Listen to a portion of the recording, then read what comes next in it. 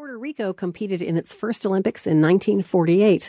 They had the International Olympic Committee to thank for that. The IOC has the power to determine which states get to compete as independent nations, even if they're not independent, like Puerto Rico, a U.S. territory. Call it sports sovereignty or independent enough. And while Puerto Rico has competed for the past 68 years, they've never won gold, at least not until this weekend, when tennis star Monica Puig captured the women's singles title. Radio Ambulante's Luis Treyes tells us what it was like.